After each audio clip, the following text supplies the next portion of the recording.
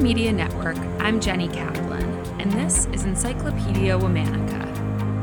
In case you're just tuning in, here's the deal. Every weekday, we're telling the stories of women from throughout history and around the world who you may not know about but definitely should. Each month is themed, and this month is all about witches and saints.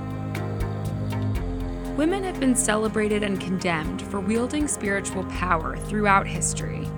This month, we're highlighting women who made incredible contributions to and through religions, as well as those who were charged and punished for alleged heresies or supernatural abilities. Today, we're talking about a woman whose trial would serve as the basis for many of the cases of the infamous 1692 Salem witch trials, the one and only Anne Goody Glover. Little is known about Anne's early life. She was born in Ireland and moved to Barbados at some point after Oliver Cromwell's invasion of Ireland in 1649. It's not entirely clear how she got from there to Boston, but by 1680, Anne was living with her daughter Mary in Puritan Boston and working as a housekeeper for a man named John Goodwin. In the summer of 1688, John's 13-year-old daughter Martha accused Anne's daughter of stealing clothes from the family laundry. Anne denied the accusation and ended up in a major fight with the young Goodwin children.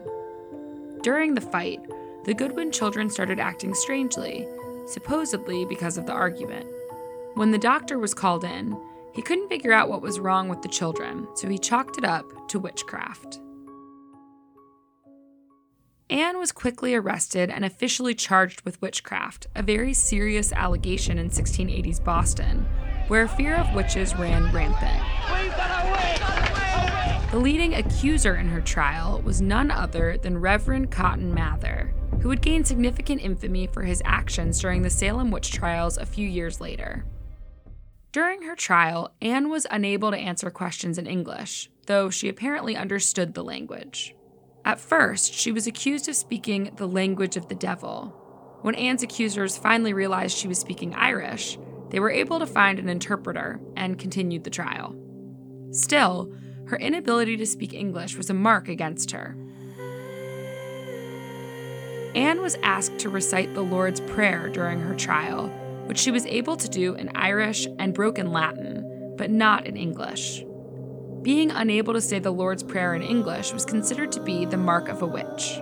That belief speaks to the significant anti-Catholic prejudice in Puritan Boston, as most Catholics of the period, like Anne, would likely only know the Lord's Prayer in Latin. Other evidence supposedly proving Anne's witchcraft were small doll-like figures found during a search of her home, and an account from Reverend Mather that claimed Anne engaged in trysts with the devil and his minions in her prison cell. Reverend Mather wrote that Anne was a scandalous old Irish woman, very poor, a Roman Catholic, and obstinate in idolatry. Anne was found guilty of witchcraft and was hanged on November 16, 1668, in front of a mocking crowd of onlookers.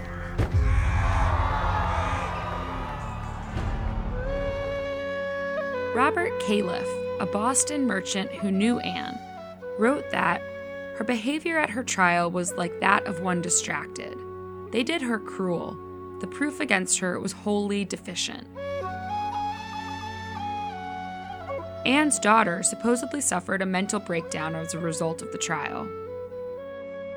In 1988, grappling with the city's dark history, the Boston City Council officially named November 16th Goody Glover Day in honor of Anne.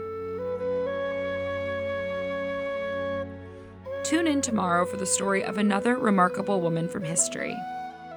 All month, we're talking about witches and saints.